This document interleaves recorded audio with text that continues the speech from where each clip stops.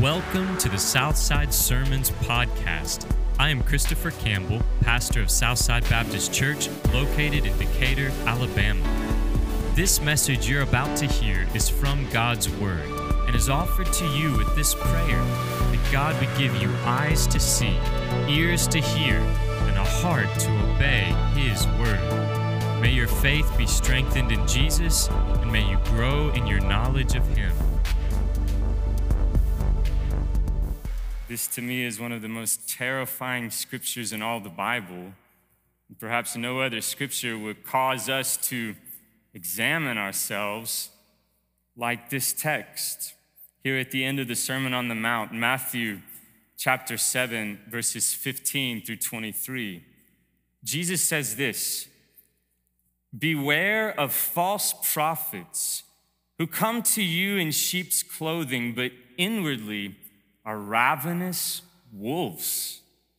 You will recognize them by their fruits. Are grapes gathered from thorn bushes or figs from thistles? So every healthy tree bears good fruit, but the diseased tree bears bad fruit. A healthy tree cannot bear bad fruit, nor can a diseased tree bear good fruit. Every tree that does not bear good fruit is cut down and thrown into the fire. Thus, you will recognize them by their fruits. Not everyone who says to me, 'Lord, Lord,' will enter the kingdom of heaven, but the one who does the will of my Father who is in heaven.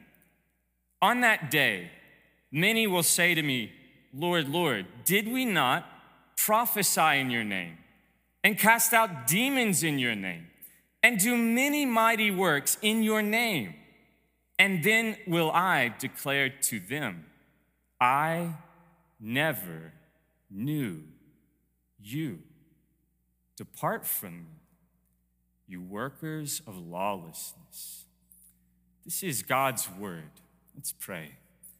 Our gracious Heavenly Father, we ask that you would give us eyes that we might see, ears that we might hear, and hearts that we might obey your word.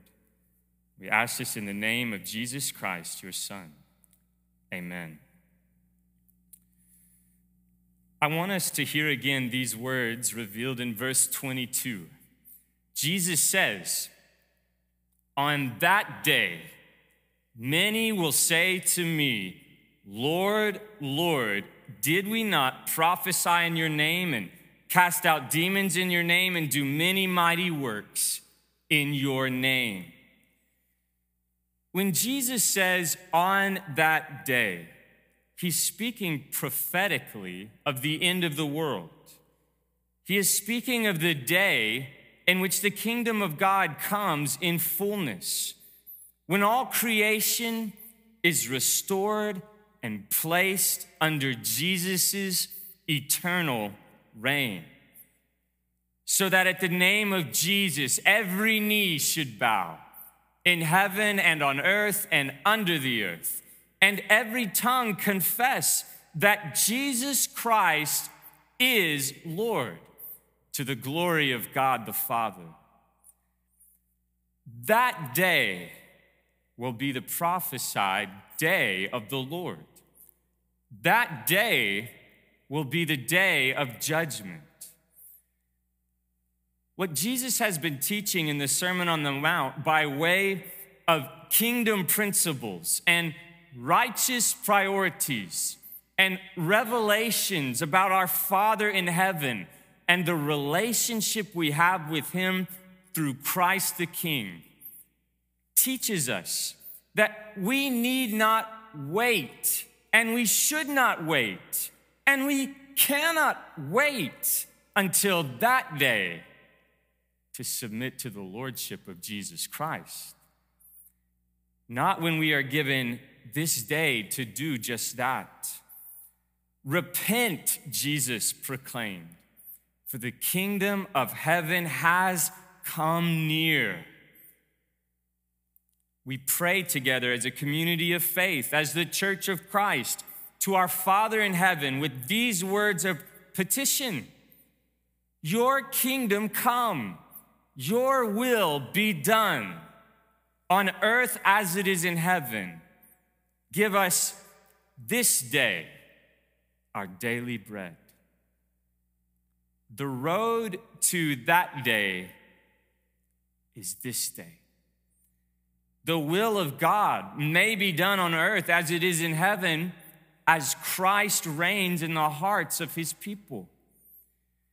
Yet in speaking about that day, Jesus repeats a sobering word from his previous sayings. Jesus employs the word poloi, the word many, to contrast the fate of the majority with the fate of the few. Jesus connects the command of this passage with the command of the previous passage and calls for situational awareness. Give me a report on your surroundings. Where are you? Who are you with? Where are you going? What are you taking with you? Are we camouflaged among the crowds, walking the popular way of most, doing what is right in our own eyes? Or are we near to Christ with cross in hand, following after him on the less traveled, difficult way? Many enter the wide gate, walk the easy way, and are destroyed. How is it possible that there are so many on the way to destruction and they do not know it? The answer is that they are deceived. They are deceived. But notice, they isn't the word Jesus uses to address the deceived. Jesus does not say, I never knew them. Jesus says, I never knew you. Matthew chapter 7, verse 23 says, and then I will declare to them, I never knew you. Depart from me, you workers of lawlessness. This is a plural you. This is a group you. This isn't a few of you. It is many of you. That means that many people, many well-intentioned people, many professing, confessing Christians are truly convinced that they are on the way to life, and they are not. They are deceived.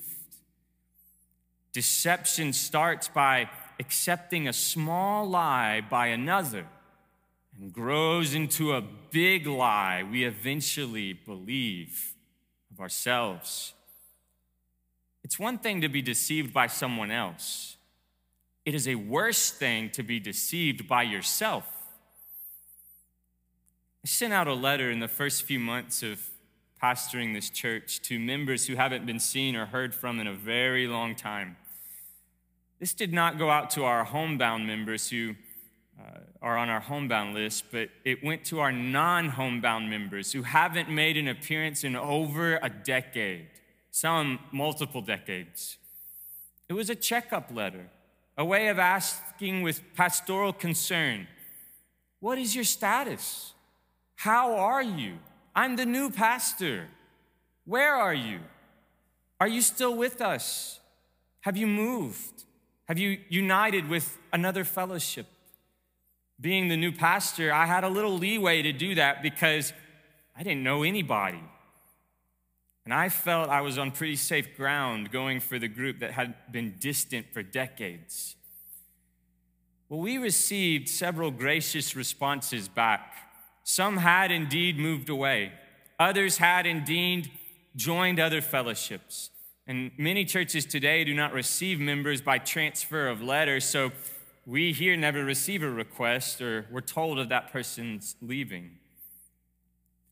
Well, several months passed, and I answered a call from a man that had received that letter. And he came out swinging. He was mad as a hornet through the phone. You take my name off that roll if you want to. Just go ahead and do it. And I had never said we would. I've been a member of that church for however many years. Just go ahead, take me off. He was mad. So I introduced myself and the reason for the letter. I asked him when the last time he attended was, and he couldn't remember. It had been so long.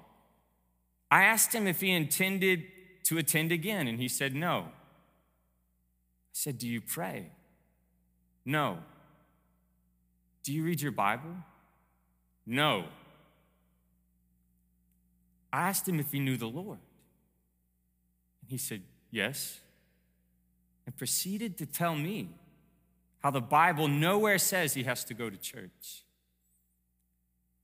And with care for his soul, I began to quote to him the words of Scripture. And he told me to stop. He had none of it. He didn't want to hear it.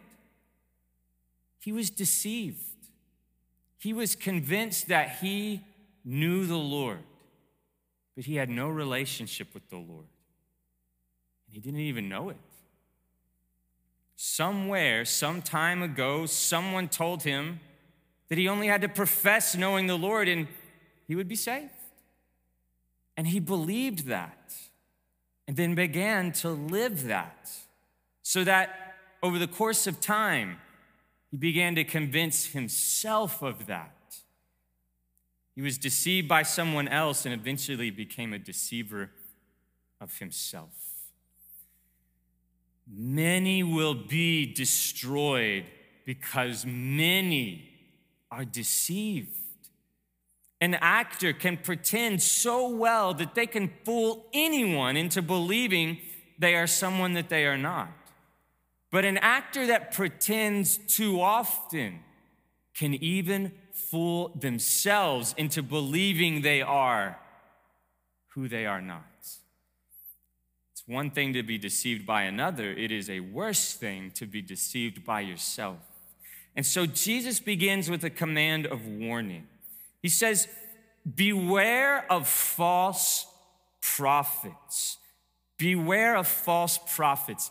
That word beware, when found in Scripture, means to be continually ready and on guard against a lurking danger. In other words, pay careful attention. Now, we only need to be told to beware the things that we are easily deceived by. Beware of practicing your righteousness before other people in order to be seen by them, Jesus says in Matthew chapter 6, verse 1. For then you will have no reward from your Father who is in heaven. Beware, Jesus says, of false prophets. Beware of people, Matthew chapter 10, verse 17. Beware of the leaven of the Pharisees and the Sadducees, Matthew chapter 16, verse 6. And then listen to these words from 1 Timothy chapter 4, verse 1. Now the Spirit expressly says that in latter times some will depart from the faith by devoting themselves to deceitful spirits and teachings of demons.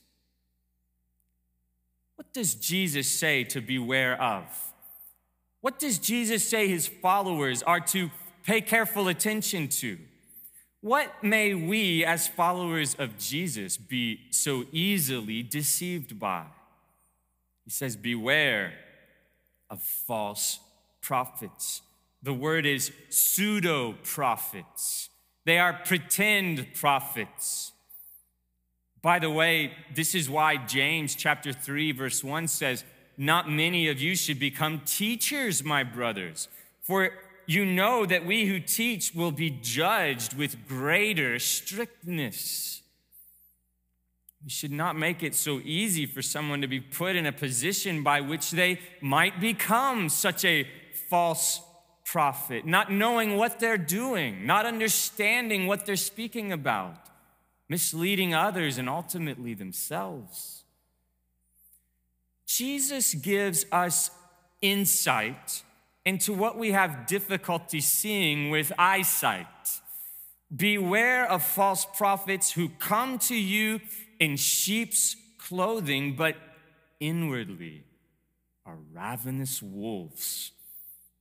You see, we cannot rely upon what we can see. Outwardly, the false prophet, the pseudo-prophet, the pretend prophet looks like a gentle, conforming sheep. But Jesus sees what we cannot. Jesus sees what is on the inside, the inner being.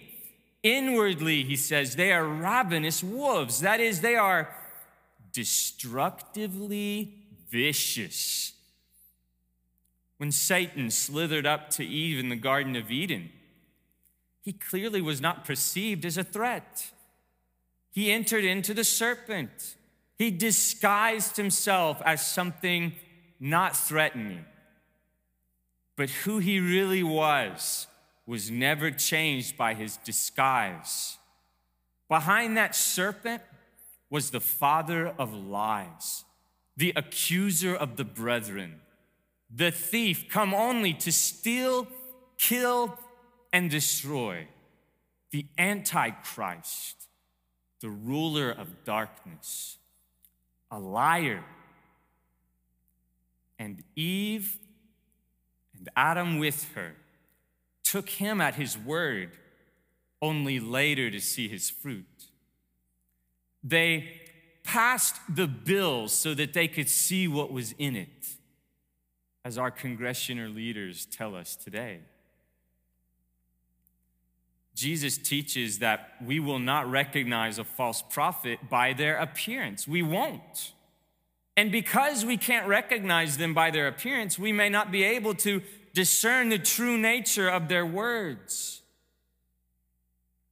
The enemy contradicts the truth with half-truths that are so subtle, they're easily believed. They easily lead people astray. And this is why, very practically, as we find ourselves online, on social media, the ability to like a post or share a post, we need to be very, very careful what we share from those who tell us what matters to God as if they know.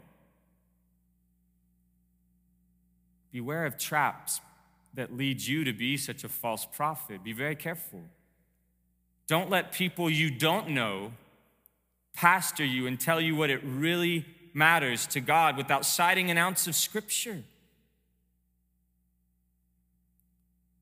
We're easily deceived, and so Jesus says, you will recognize them by their fruits.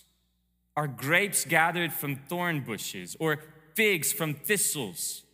So every healthy tree bears good fruit, but the diseased tree bears bad fruit. What Jesus is saying is that in order to tell if a prophet is a false prophet, you have to wait and you have to watch. You have to test that person. You have to see if what they say comes to pass, and with that, you have to see if they live by what they say.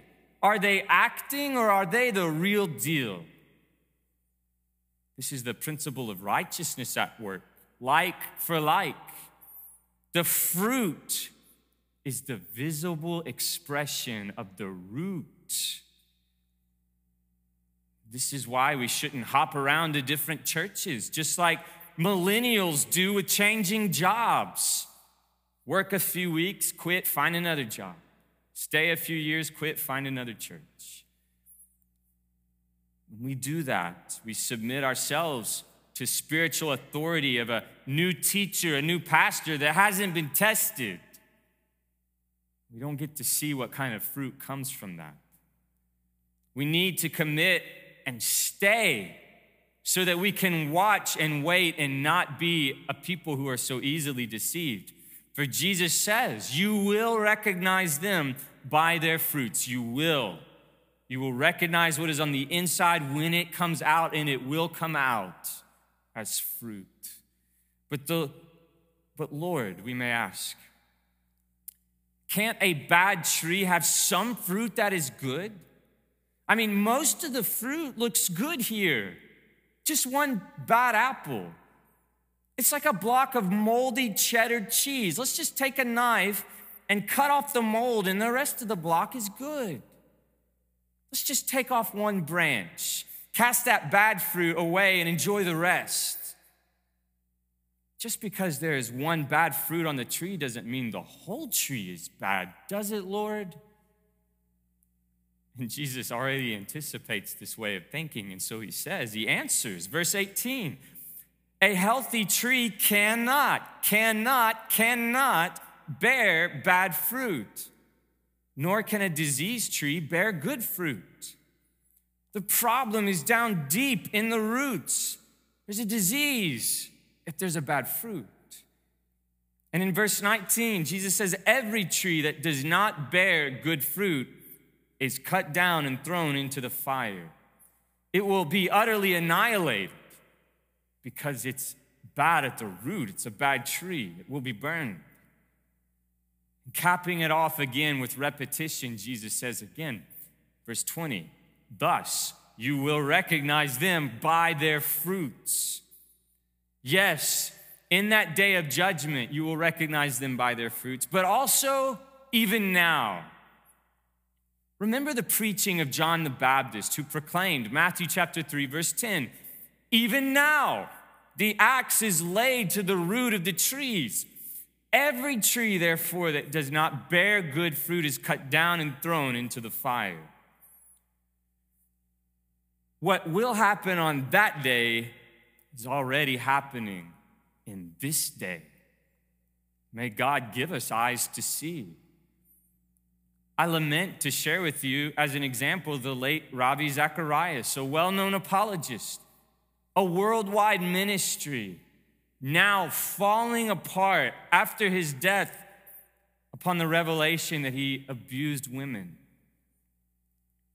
Now, God knows the truth of what happened or didn't happen. But what is left of his ministry and legacy is in shambles. His ordination was revoked. His name is being stricken from letterhead and buildings and signs. The damage is done. And in reflecting upon this, Ray Comfort, he commented by saying that he was saddened when he saw this transpire, but he was not surprised. For there was something noticeably absent from Ravi's messages, especially in recent years. Ray Comfort says there was no talk of sin, righteousness, and judgment in his teaching. As Martin Lloyd-Jones said of false prophets, there's no straight gate or narrow way in his teaching. If you listen to someone and don't ever hear about sin and righteousness and judgment, the taking up of one's cross and following Jesus, the tribulations and difficulties of this life, you are not receiving the truth. If you pray, our Father in heaven, hallowed be thy name, thy kingdom come, thy will be done on earth as it is in heaven, and you have not submitted to the reign of Christ in your own heart, you're a blasphemer of the worst kind. As G. Campbell Morgan said, the blasphemer of the sanctuary is worse than the blasphemer of the slum, because you're deceived. No one believes they are a false prophet because he or she is deceived. That's why they look and dress like sheep.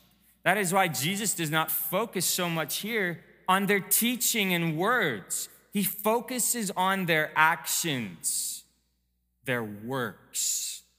The good fruit is the good works. As Janine Brown observes, she says it's not good fruit of prophetic words or even miraculous deeds that are in mind here. Instead, good deeds are best identified with those that have been given priority already in this sermon. Actions such as seeking reconciliation, faithfulness in marriage, non-retaliation, prayer and love for enemy, giving to the poor, and fasting. A true prophet will live out the basic teachings of Jesus in the Sermon on the Mount. And who is a true prophet? Jesus is.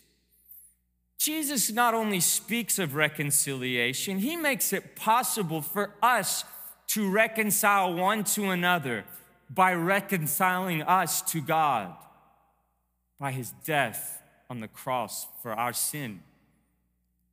Jesus not only speaks of faithfulness in marriage, he makes it possible for us to be faithful by showing us what it looks like with his bride, the church, and himself giving for her. Jesus not only speaks of non-retaliation, he makes it possible by demonstrating it when he was beaten and nailed to the cross and mocked and taunted to come down by those who crucified him.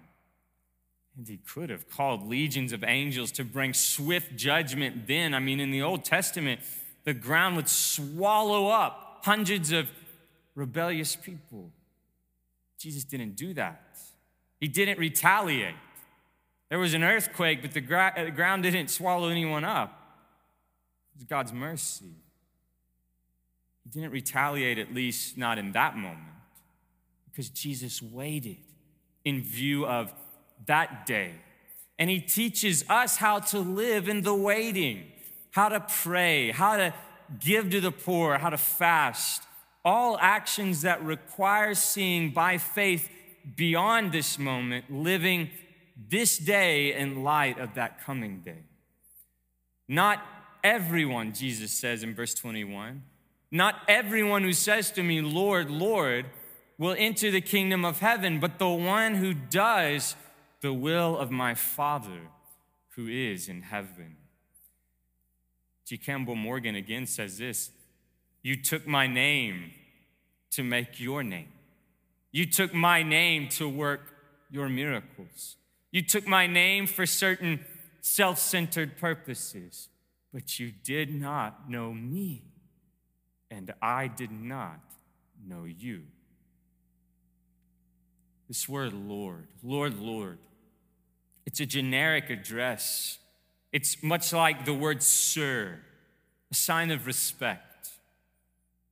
But in Matthew, it's used of disciples of Jesus speaking to Jesus. It's a discipleship word, Lord,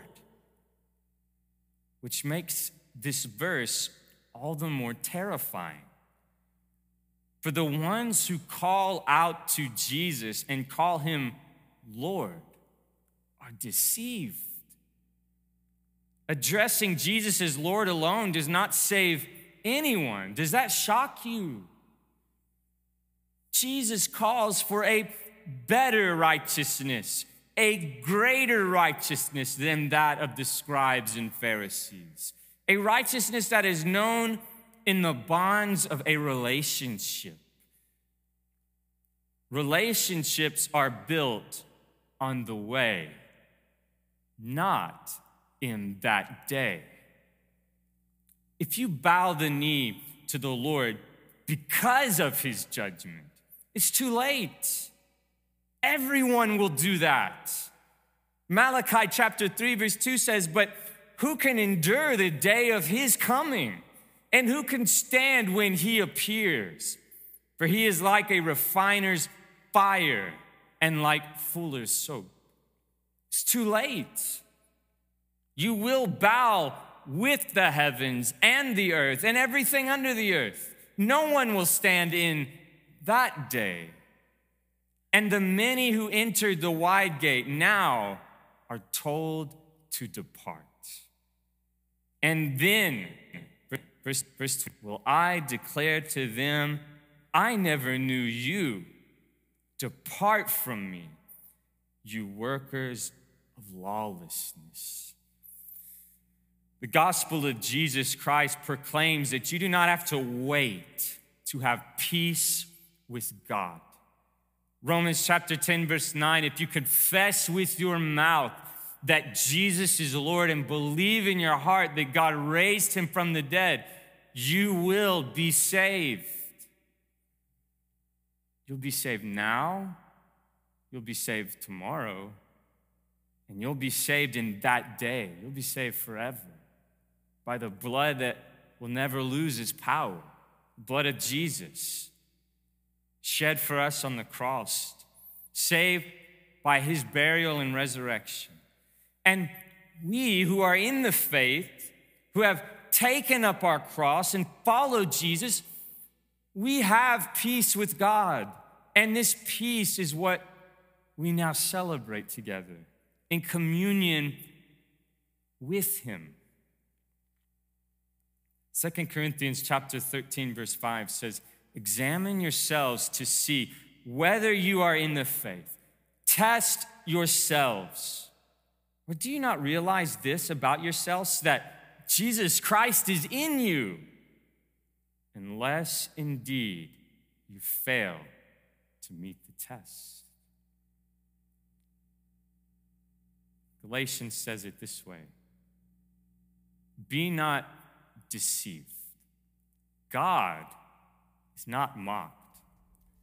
Whatsoever a man sows, that will he also reap.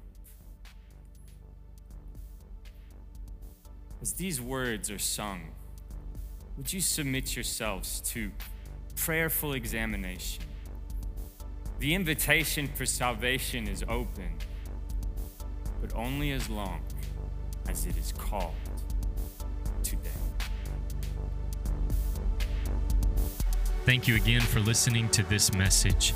I pray that God would accomplish his purpose in you through the preaching, hearing, receiving, and believing of his word. If you wish to share any comments or questions about the message you have heard, please call Southside at 256-353-8814 or visit us on the web at southsidebaptist.net.